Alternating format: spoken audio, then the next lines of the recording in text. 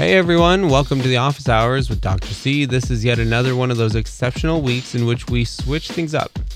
We're actively recording new content that we're really excited for. It's the kind of excitement you get when you've been forced to practice the piano by your mom until you play Ode to Joy perfectly 10 times in a row, and then you finally get it. You know, that kind of excitement. That was just me.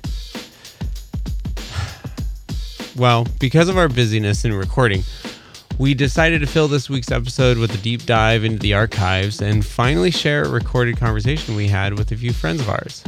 At this point, Dr. C and I knew we wanted to start a project together, but we hadn't quite figured it all out yet, including production methods, hosting mechanics, and much more. So in this, please forgive our past, younger, and stupider selves for the many issues this episode has, because you're going to learn a lot from our main guest, Paul Quadros, Associate Professor of Journalism and Media at University of North Carolina, Chapel Hill. He's an investigative journalist that has written for the New York Times, Huffington Post, Time Magazine, Salon.com, the Chicago Reporter, and a lot more, really. He's also an author, researcher, and an incredible community member. So in the episode, you're going to come across things like the Browning of America, the David Duke rally, the Great Replenishment, the Great Poultry Collapse of 2009, soccer changing the role of women in the household, and a lot more. It's a journey. Also, I need to make a note. For context, you'll hear us refer to an event simply as El Paso, as if you know what we're talking about. Well, if it wasn't depressing enough, the fact that you may not automatically know what we're talking about at first has more to do with the fact that there have been so many mass shootings since 2019 when we recorded this, that referring to the El Paso shooting of 2019 is easily forgotten. It was fresh on our minds at the time and relevant to the discussion, so we used shorthand to talk about it. Just thought it might be a helpful note going into this. As another note, we also refer to a previous interview with a young woman named Eunice about her experience as a high school soccer player and how she uses the sport to bridge cultural gaps as a Latinx youth in high school in the American South. Thank you again for listening. We get your comments, your emails, your love letters, the episode suggestions. We're actively recording new episodes based on these suggestions and look forward to sharing more with you. Thanks for your attention. Thank you for your time. Now, on with the show with Paul Quadros.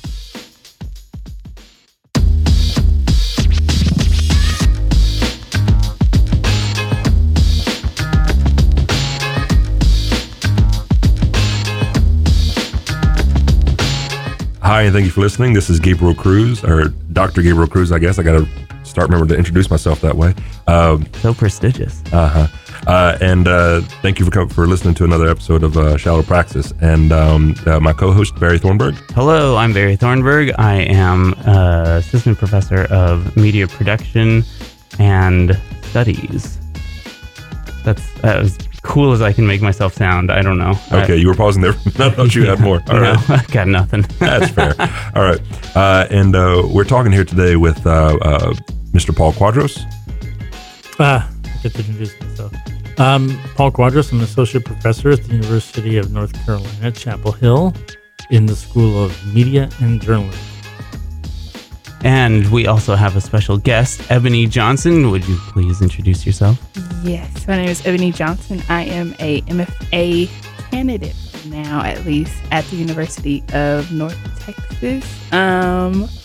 Associate of Barry, and I'm excited to be here. I don't know if I have much to contribute, but I'm excited to be here.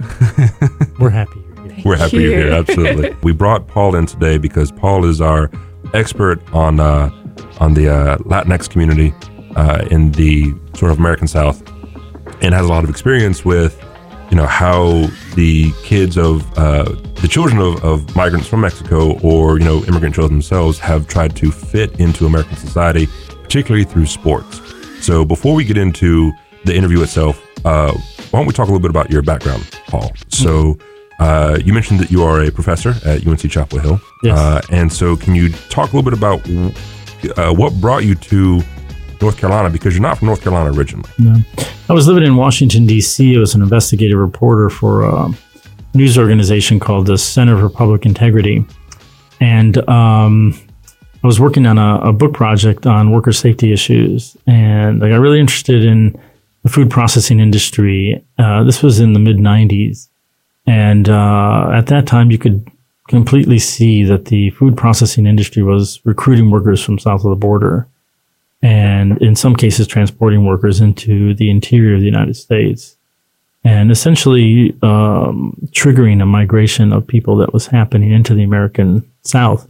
I was really interested in that, and I moved to North Carolina to report about that, and eventually wrote a book called A Home on the Field, which wasn't the book I was really looking to write. Instead, I thought I was going to write this sort of immigration policy wonky kind of book, but A Home on the Field is about a group of high school Latino soccer boys in Siler City, North Carolina, and how they came to that town and how they found a home in that town, or how they built a home in that town, and how the longtime residents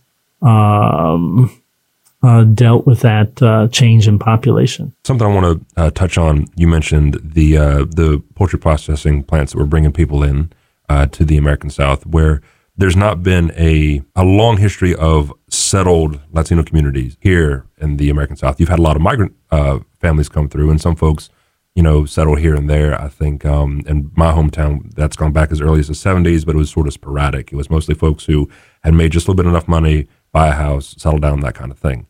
But this influx of workers from the border into this town in North Carolina really sort of created this sort of big tent for other people to come as well, right? And so what has sort of characterized that chain of migration, but that trend, I should say? Well, you're absolutely right. So here in the American South, traditionally, we've had workers who have come, and they've been seasonal workers. They've worked in agriculture in a seasonal way. So they come here, they work a crop for a period of time, and they move on to a different type of crop, and they move to a different state, and so forth and so on. And that's been very traditional for a number of decades. So what happened in the late 80s and 90s was the slaughterhouses, poultry, hogs, and turkeys, and in some cases beef too, although beef is mostly Midwest. They began to recruit workers for these plants along the border in Arizona and in Texas. Advertising along the border in newspapers and on radio and TV, and in some cases transporting workers from the border in buses into the interior of the United States. And once they did that, they provided an opportunity for more permanent jobs, factory jobs, at very low wages to cut chicken all day. In the late 90s, it was like $6 an hour. And that triggered this sort of migration that happened of workers who were looking for permanent jobs in the United States. And so there was a sort of ready-made process for that. In addition, if you work at a slaughterhouse, you don't last at a slaughterhouse for very long. So there's high turnover rate at these slaughterhouses. In some cases, a plant will see 100% turnover in its labor force in a year. So you have essentially what's a little engine that is constantly needing new workers to feed it. And so at that time, they were getting those workers from south of the border. Those workers would work at a plant for a while, and then they would go off into another industry. And the industry that they ended up working in the most was the construction industry. And that made total sense for the American South in the 90s and the early 2000s because there was so much development in the South. The South has been transformed in the past 30 years from what it was in the past, a sort of, neglected area of the country, to now a booming economy, booming development, residential, office. I remember coming here in 1999, and I can tell you that like Highway 64 and 15501, and these were all like 2-lane highways that have since been expanded into 4-laners, and development has just exploded all over the Piedmont, the Triangle, and in the Charlotte-Mecklenburg area as well. All, that construction and building and development all done by essentially Mexican labor. And so this spurs, the sort of booming economy that's happened here in the American South. But the trigger for it was food processing, and remains so in many respects to this day. Although the migration of people from south of the border has dissipated and essentially almost halted in a way. You have Mexicans, an equal number of Mexicans who come into the country as leave the country. So we're kind of at this net zero in terms of migration for Mexicans. Today, we have Central Americans who are coming into the country, and they're coming in for different reasons, mostly to escape violence and fear and other bad things in their countries. So regionally here, we've seen this growth, and we've seen communities challenged by rapid demographic change on essentially both sides. I mean, we have, cultural communities here that are trying to live with one another, get along together with one another, and needing one another economically on both sides. You were talking about bringing in these folks, and to be clear, most, if not all, at least in my understanding, of the folks brought in were undocumented. I think for the most part that's true, or unauthorized. I think the companies were aware of the status of their workers, but when we say unauthorized, it doesn't mean that they don't have documents, because they all had documents. Sure. They were just fake documents. Right. And companies would sort of look the other way in terms of the paperwork that they had. One of the things in this sort of question of immigration is, where do employers stand, with this question?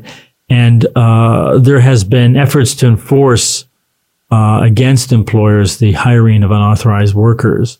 It always fails, though, and it fails because the companies will plead that they are not the Immigration Service and they're not experts in identifying which documents are bona fide and which documents are fake. And so it's not on them. They're not knowingly hiring undocumented or unauthorized workers. They're hiring workers that have documents, and they just go along with it. It's really hard to prosecute them. Sure. And so they kind of skirt by on that. Oh, plausible deniability is a heck of a thing. Yeah. You mentioned the high turnover rate. It was actually during it, and I know what you mean. It is a high turnover rate in these processing plants because it's not exactly glamorous work, and it's hard, and you're on your feet for long periods of time. My parents met in a chicken processing plant because that's a romantic setting. Yeah, sure. I am an offspring actually of that migration pattern. And this is not, just put this in sort of context, this is not unusual practice. In as much as we saw recently, because we are recording this on August the 9th, a couple of days ago, there was a mass roundup of unauthorized workers in Mississippi, right? 680 to 700 across 7 different facilities, I want to say. Sure. Yeah. So this might have been different for that area specifically, but for North Carolina specifically, but on the whole, bussing in people, or at least creating labor, getting labor from south of the border is not unusual for American businesses. It's unusual in the sense that it's not as traditional. This is a recent phenomenon. And what's happened here is that previously, like in the place where these raids happened in Mississippi and Canton and so forth, those poultry workers have been Latinx, Latino for at least 20 years or so. This is, relatively speaking, this is a new phenomenon. What's happened is that traditionally in these poultry plants previously, we had African-American workers that were working in these slaughterhouses. They have since moved on to other employment. They've ascended to other types of jobs. It's the lowest rung is cutting chicken all day, and nobody aspires to do that. And so, after the civil rights movement, African Americans began to have more freedom to move into other occupations. And so the food processing industry looked around and said, where are we going to get workers now? And so they turned to south of the border. Parlaying that and talking about this migration of Mexicans and Central Americans to the American South, people come, they get jobs, they set down roots, they have kids, right? So what happens with those kids? So I want to get into that conversation a little bit, relative, especially to the interview from Eunice, who spoke on this podcast. When you listen to her interview, is her experience normal for kids to use athletics as a way to sort of integrate into American society? Yes, I think it is. Just stepping back a bit. So in this migration, just to provide some more historical context, you have like a first round of men who came and worked at these plants. And then somewhere in about 1995, 97, 98, after several years of working in these plants, they began to bring their families. They began to bring their wives and their girlfriends and their children. And now you had a completely different phenomenon. Now you didn't just have sort of workers coming in and working in these communities, which these communities were sort of tolerant of.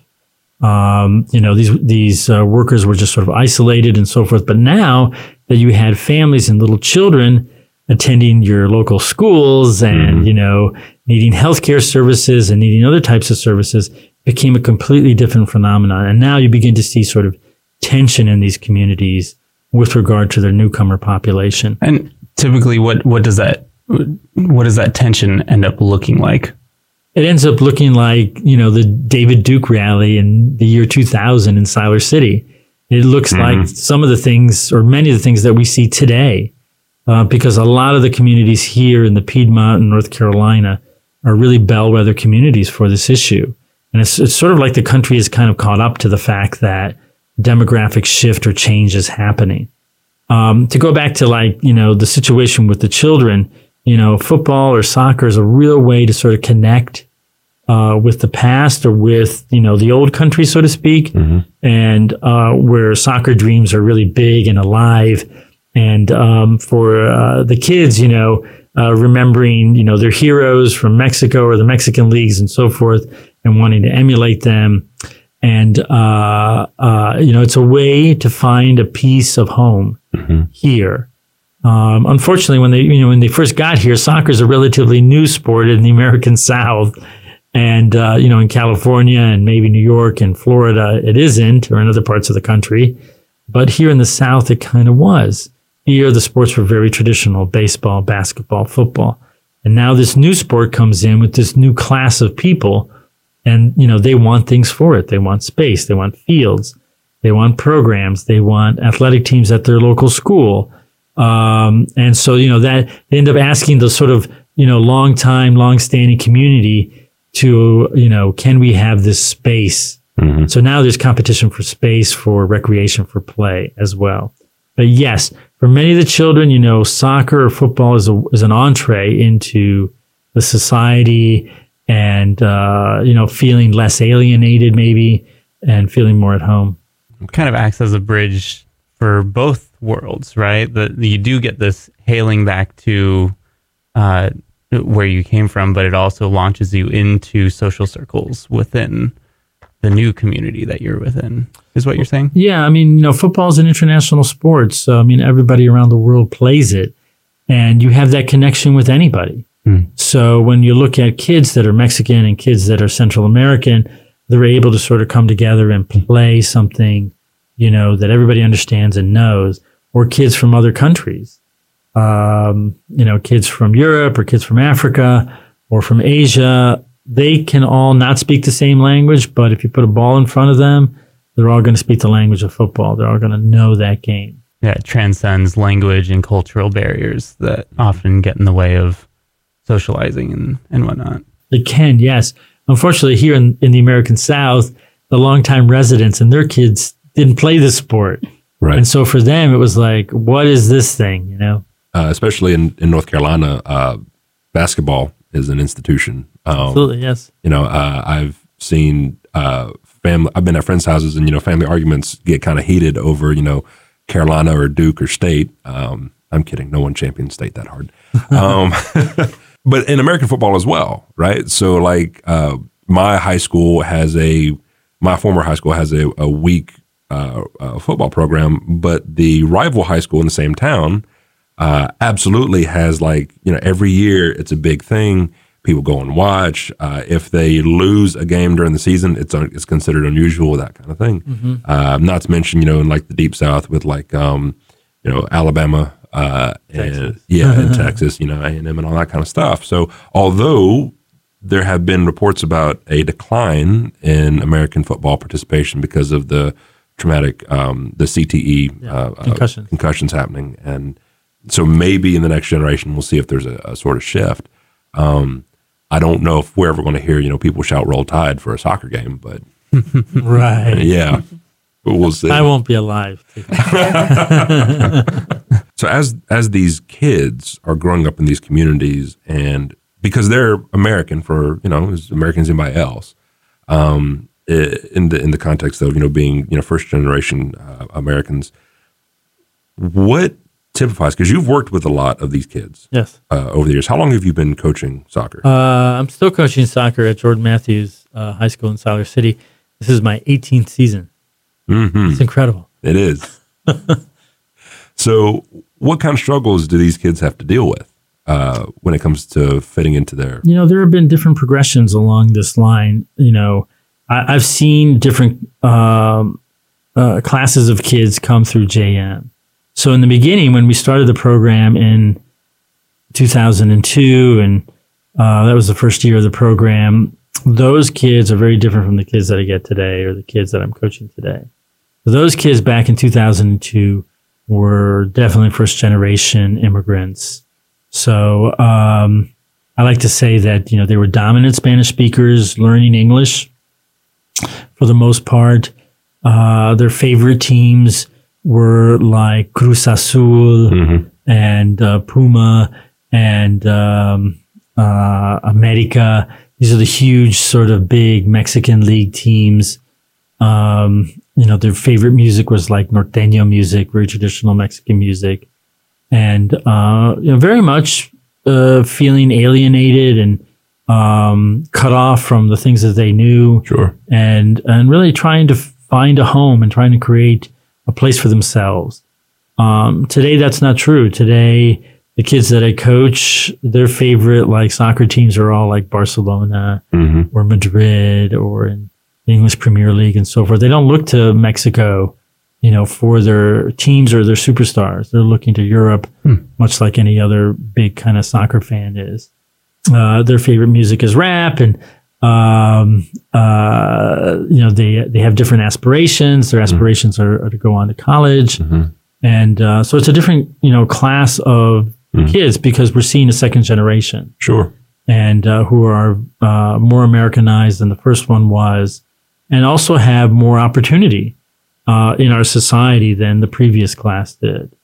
That doesn't mean that there aren't still kids that may have issues with their immigration status, but the majority of them do not. And the majority of them are English speaking or English dominant speaking, and they still speak Spanish. So, if I hang on and I coach another 10 years, I'm sure I'm going to get a class of kids who are going to be Latino but won't be able to speak any Spanish. I'm sure that's the third generation. By the third generation, they've already lost that second language. So I'm not going to hang on that long, so I won't see that. Sure. But we've seen this sort of transition that's happened, and that's going to happen in the rest of the country as well. So, while there's all this sort of anxiety and angst about immigrants in the society and integration and maybe assimilation, those issues are going to fade away with time, and so the fear that people have is really unfounded in many ways. I'd like to feel like, we're always progressing while we have our ups and downs, that we're always progressing in some way as a society to something better than we were. You would. I would like to think that. I'll qualify it that way. Unfortunately, though, there are times where these downward trends in our progression as a society tend to feel a little bit more deeply rooted than I don't know. I guess I admire your optimism that we are going to get to this point where we will be less concerned and less fearful as a society of the other in this context. But we see right now how actually that fear is actually being stirred up and spread and shared more openly than it has in probably even the last decade. And so I just wonder, like, is there a situation where we might actually see this take a turn, not for like some doomsday-ish horror, but take a turn where culturally we become more hardened to this issue and actually be for the long term. Like, do you see some way where this could actually turn out worse for us long term? Like, if we don't like counteract this in some way now? It's a really difficult question to answer. I mean, all I can do is sort of see what some of these communities have already gone through here. Sure. So when I say that a community like Siler City is sort of a bellwether community, or Robbins, or any of the sort of Piedmont communities, or down south in Duplin County or Sampson County, where you've seen this same trend. There are some things that these communities have gone through, and they are not in the same sort of space that the rest of the country has. So, I mean, I can extrapolate and say, hey, things might turn out the way they're turning out in these communities. And what I've seen is and what I've described is like this feeling of loss and cultural loss by the long-standing community or the white community in terms of culture and power. And I sort of have seen that community kind of go through the 5 stages of grief, in terms of loss, and understanding that is a loss for that community. And I think people have to sort of kind of understand that that's what that community feels. So, depression. When I first got to Siler City, I heard all these comments of depression, and it was all code, right? It was all, isn't it terrible what's happening to our town? Our town is changing. Isn't that bad? There are a lot of sighs and, it's just feelings of depression, that the community was changing. The community had no control over that change. It was being done by industry. And it couldn't do anything about it. So these sort of, I would say in Spanish, expidos, these sort of, releases of sighs of depression. I definitely heard when I first got there. And then after, a couple of years, we have this anti-immigrant rally, this Klan rally, this David Duke rally. That is anger. And, the country is in an angry phase about this. It's confused. It doesn't understand why the society is changing and what that might mean. And so anger is just the emotion that people are in now. The fact is that we have politicians in this country that use that anger, for their own political ends. And that's a terrible thing. But that happened in Siler City too. And so that's how we ended up getting that rally. What the difference was, I think, in Siler City was that the rally kind of really made people look at themselves. It's a very small town. It's a town of less than 10,000 people. And so people could then sort of decide my anti-immigrant feelings, might be my anti-immigrant feelings, but I'm not going to go and support David Duke. There's a line I won't cross. So I think the difference, in terms of what you're asking, is that we have political leaders that are willing to cross those lines and allow people to cross those lines so they can get and support those individuals and their agendas. And that's a terrible thing. So I remain optimistic that we'll sort of deal with that, but understand also the demographics involved in this. So we have an aging white population in the United States. The baby boom population is aging out and it's dying off. And that big sort of bubble that happened after World War II is shrinking. And those particular people did not have as many children as their parents or grandparents did. So you have this sort of baby bust that's happened. And meanwhile, you have this other demographic trend that they call the browning of America, in which you have other people that, Sounds like cooking meat. You have other people that are growing in population. Some of that is spurred by immigration, but really it is being spurred by births. And that's simply because the population is different. So I look at a town like Siler City. The median age of white people in Siler City is 55 years old. So they're not going to have any more kids. That's done. The median age for African Americans in Siler City is 45 years old. And they're not going to have any children either. There may be one, if either they're really lucky or things go terribly wrong, depending on how you look at it. The median age for Latinos or Hispanics in Siler City is 25, a very young population. And so it really buttresses against the other demographic trend. You have a community like Siler City where its entire future is going to be based on those young people that are Hispanic. That is going to be the economic engine for the future in terms of productivity, in terms of consumer buying things, because young people buy stuff. They buy clothes, they buy food for their kids, they buy school supplies, they buy everything. Older people buy healthcare because that's what they need. They've already bought stuff. So what's really going to drive the economy of these communities is going to be that particular community. Mm-hmm. That's going to be true for the United States as well. So I hope that, the sort of demographic reality here is going to play itself out in this way.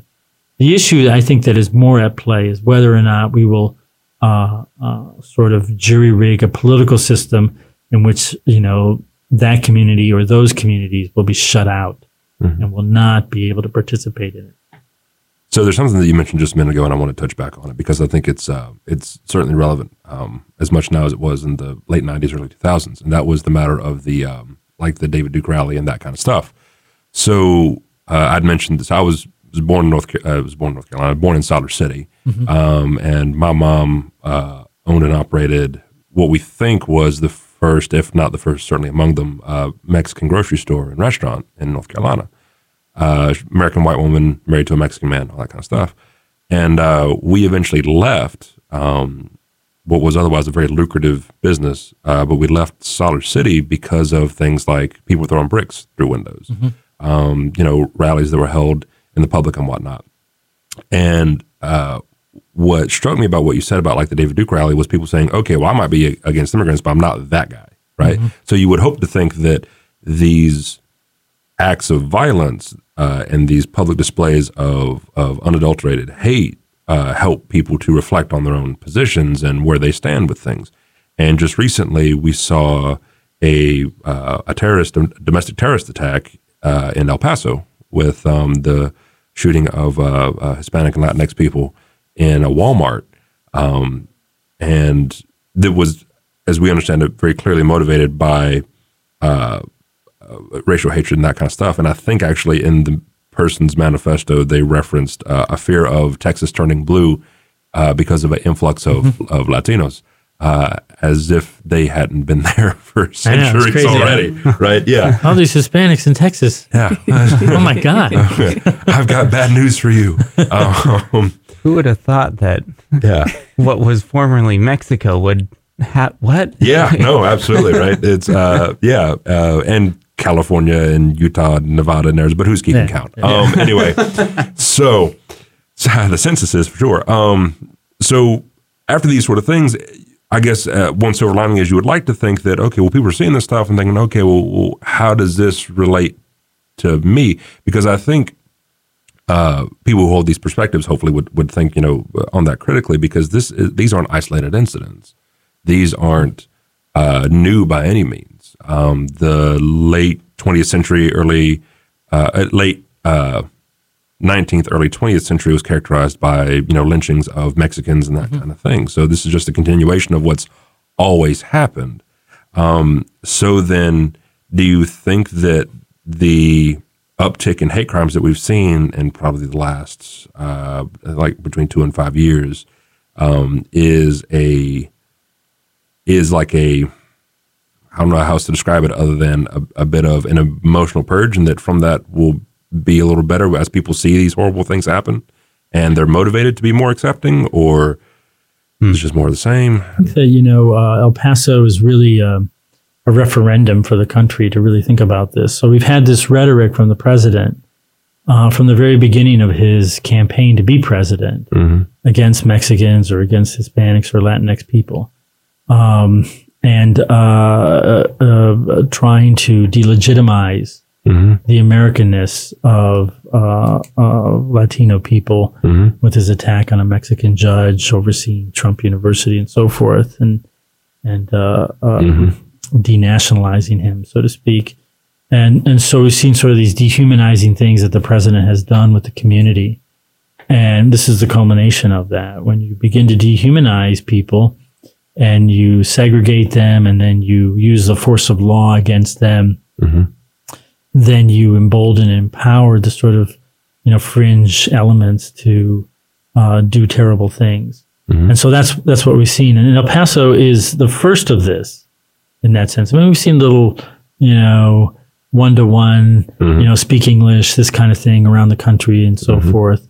And ICE raids and things like that and fear mongering. But I mean, this was a targeting of the community itself and designed to be so. There's a reason why he went to that Walmart. I mean, everybody who knows anything about Hispanics in the United States knows that particular Walmart in El Paso is huge. I mean, it's a superstore. It's where it's where Mexicans cross the bridge from Ciudad Juarez to shop there. I mean, everybody goes there. Everybody knows to go to that Walmart. He drove 10 hours to get there. And he knew that. Yeah. So, I mean, that was not a random act. That was a designed decision, planned out. And it's, written in his... He knew what he was going to find when he got there. And this, it's in his manifesto. So I think that, this particular event is really a referendum for people to stop and think, is this enough? Is this the point where this rhetoric has gotten to a point where, it needs to stop. We need to stop it. We need to do something about it. And so I think, that's what every American should grapple with. And, only they can decide, how they feel about that. And I would think that, that they would be against that rhetoric and against that type of leadership. Sure. But I don't think it's going to go away in the sense because the leadership's not going to go away. So, people really follow. I mean, that's the thing I saw in Siler City. Once the local leaders in Siler City wanted the immigration service to come in and round people up and so forth, we got this sort of anti-immigrant David Duke Klan rally because you embolden that, lunatic fringe to be open and to be out. And instead of shaming them so that they, crawl back into, dark places and stay there, you embolden them to come out and do things. And unfortunately, we may have political leaders that not only embolden them, but, want to use them in that force and that energy and that emotion, all of it negative and dark, but use that energy, to, enhance themselves, to get elected, to get power, to do, to set their agendas. And that's really, I think, the referendum that people have to grapple with. As to whether or not we're going to go and challenge that and reject it, or whether we're going to accept it. I see. So I think that's really a kind of a big thing. In the manifesto, and people read this manifesto. The shooter talks about this great replacement. This is the idea, among white supremacists, is that there's a great replacement that's happening demographically, and I've just talked about the two demographic trends. That replacement is happening because of demographic trends and births, not necessarily happening because of immigration. So that's not going to change anything. You could, seal up the border, you can wall it off. It's not going to change what's going to play out in the next 30 years. Sure. The country is still going to change. The white population is going to drop below 50%. Nothing is going to change that at this point, unless there is a massive intervention that would be horrible and terrible, which is kind of what you're maybe, thinking about. But I don't see that happening. So that's going to play out the way it's going to play out. So this great replacement idea is what can you call it other than crazy? But instead of a great replacement, what's happening is a great replenishment, in which the country is replenishing itself as it's done in the past with a new group of immigrants from another part of the world. And those newcomers are going to have kids. Those kids are going to grow up. They're going to go to higher education. They're going to make businesses. They're going to revitalize this country in much the same way that the Irish did or the Italians did. So I see it as, the great replenishment that's happening now in the United States and very traditional for us to do that. Ebony, you've been listening very thoughtfully. Yes. And Hi, Ebony. you're going to school in Texas, yes? Yes. Do you have any thoughts you'd like to add? I do have a couple questions for you. As far as your team that you're Yeah. leading, is it a co-ed team or is it male dominant? We have the Jets and we have the Lady Jets, Gotcha. which is really kind of stupid, but that's what they call them. And you guys play the Sharks, of course. Yes, you play the Sharks. When you're a Very, Jet, very well choreographed. soccer yes, game. you're a Jet forever. As far as socialization of male or female athletes, is there a difference you see in the community as they're engaging? Yes, and I've been writing about this. So, what we've seen over a few short years is a rise of football femenino in the Latino community or the Latinx community here in North Carolina, and probably in other parts of the South as well. So, when these workers came to work at these plants, they formed these ligas, these sort of independent leagues where the men play on the weekends, and they let off all the steam, and they drink beer, and they have a great time. And it's their third space. They got work, and they got home, and then they got the field. That's their third space. And what we've seen happen over the past several years is these ligas create these women's teams, and they have proliferated and grown. They are a space for women to come together and be athletes and sort of redefine themselves and redefine their roles within the household, redefine their identities in many ways to look at themselves as athletes or as football players. And those particular teams have, exploded. And these leagues have really learned that, when the guys come and play in their leagues, they just come and play and they play really hard and they leave. The women, when they come, they bring their kids and they bring their boyfriends and husbands and they bring their entire community and they bring food or they sell food and they sell drinks. And the league owners are like, wow, we make more money, with the women's, leagues than we do with the men because they're bringing in this whole social group. There's always been like a Lady Jets team. We started the Lady Jets at the same time we started the boys team. And they play in different seasons. The women play in the spring, and the men play in the fall. But I think what's really interesting for me is, as a writer and writing about this, is seeing these leagues sort of proliferate and grow, and really change the sort of role of women in the household. So in the household, like I remember years ago, wives would complain that their husbands are never home, like they're working 6 days a week at the plant. And then on Sundays, the one day, when the family can get together, well, he's off playing, soccer, football all day at the field. Well, now she says, well, you know what? Now I go on Sundays and I play. Yeah. Or we play together. Like he has his games, I have my games, and we watch each other's games. And, my house is now decorated with trophies, for my individual achievements and championships that I've won in my leagues, along with his. So, it's changed the role or the identity of some women within the community. We were talking about what happened in El Paso. Even with your teams that you're leading, do you find some responsibility to debunk some of that rhetoric or like talk to your players and say, this is what's happening in our society and this is our responsibility to fight it? Or do you try to, I don't know. Well, with teenagers, their perception of the news or things that are happening can be really limited because they're in their own worlds a lot. And so I asked them a couple of them about El Paso, and the two boys that I asked, what El Paso, what? Yeah, I mean, it's not the reality because they're too young. But their parents are fully aware of it and kind of scared about it. That doesn't mean that it won't penetrate their consciousness eventually. Because I think it will, because it's it's lasting within the news cycle, and people will talk about it. And there's a general sort of fear now in the community that Latino people are going to be targeted or are targeted already for violence. It might, penetrate their minds. But, we've encountered as a team terrible prejudice against us when we played all white teams. And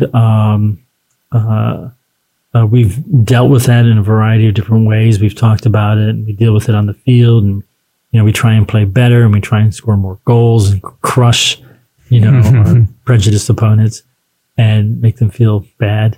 So we try and motivate ourselves with that. But we also talk about it as a group and, what that feels like, how do you cope and deal with racist comments aimed at you. And, these kids are really young, but they've endured some of that already in their young lives. And I'm not so young and I've endured that, all my life. Yeah. So I have a different attitude about it than maybe they would. For them, it's more acute and it makes them very angry. And for me, it's just another day. So, but we can talk about it from those two different, sort of points of view and sort of hash it out. What is the demographic makeup of your teams usually? They're predominantly Latino or Latinx. Okay. I'm thinking that maybe that's going to change because, Siler City, its poultry industry collapsed in about 2008, with the Great Recession.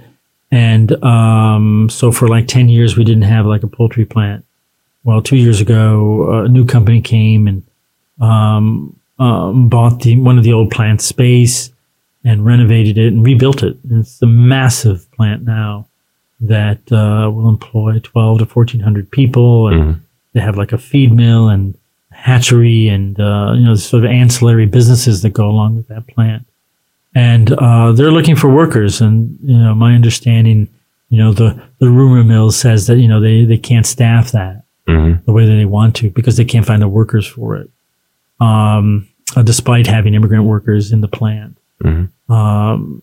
So right now, that particular company has another plant near Mount Olive that is staffed by Haitians, people from Haiti with temporary protective status after the earthquake brought into the country on humanitarian reasons and were provided this temporary legal status.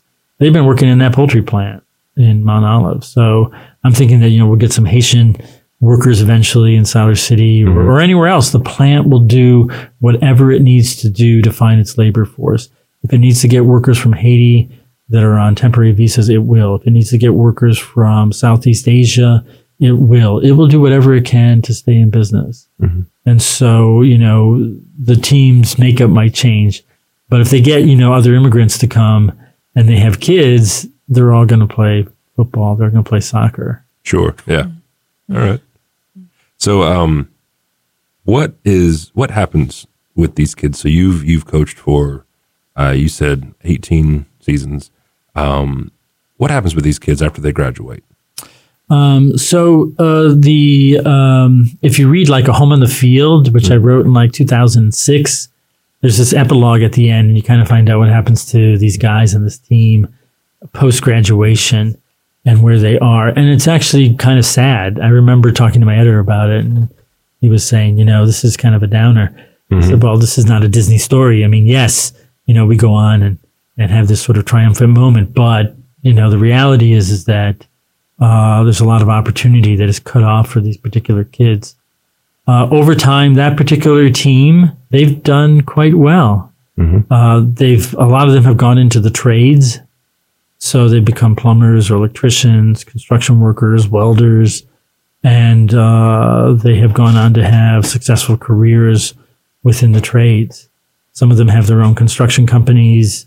Some of them are trying to build their own companies, very entrepreneurial, and they're all kind of making it.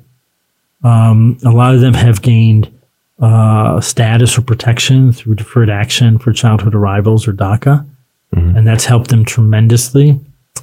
And then the kids in between then and now, those who are U.S. citizens, they've gone on to college. They've gone on to, I've had several of them come to the university, come to UNC Chapel Hill, and gone on to have careers today. They're all aspirational for higher education, if they can afford it or if they have the legal status. So I have kids last year that are going to ECU this year, App State. They're all looking for, places to land in terms of higher education and move on with their lives. You mentioned the Home on the Field. There was a film adaptation of that.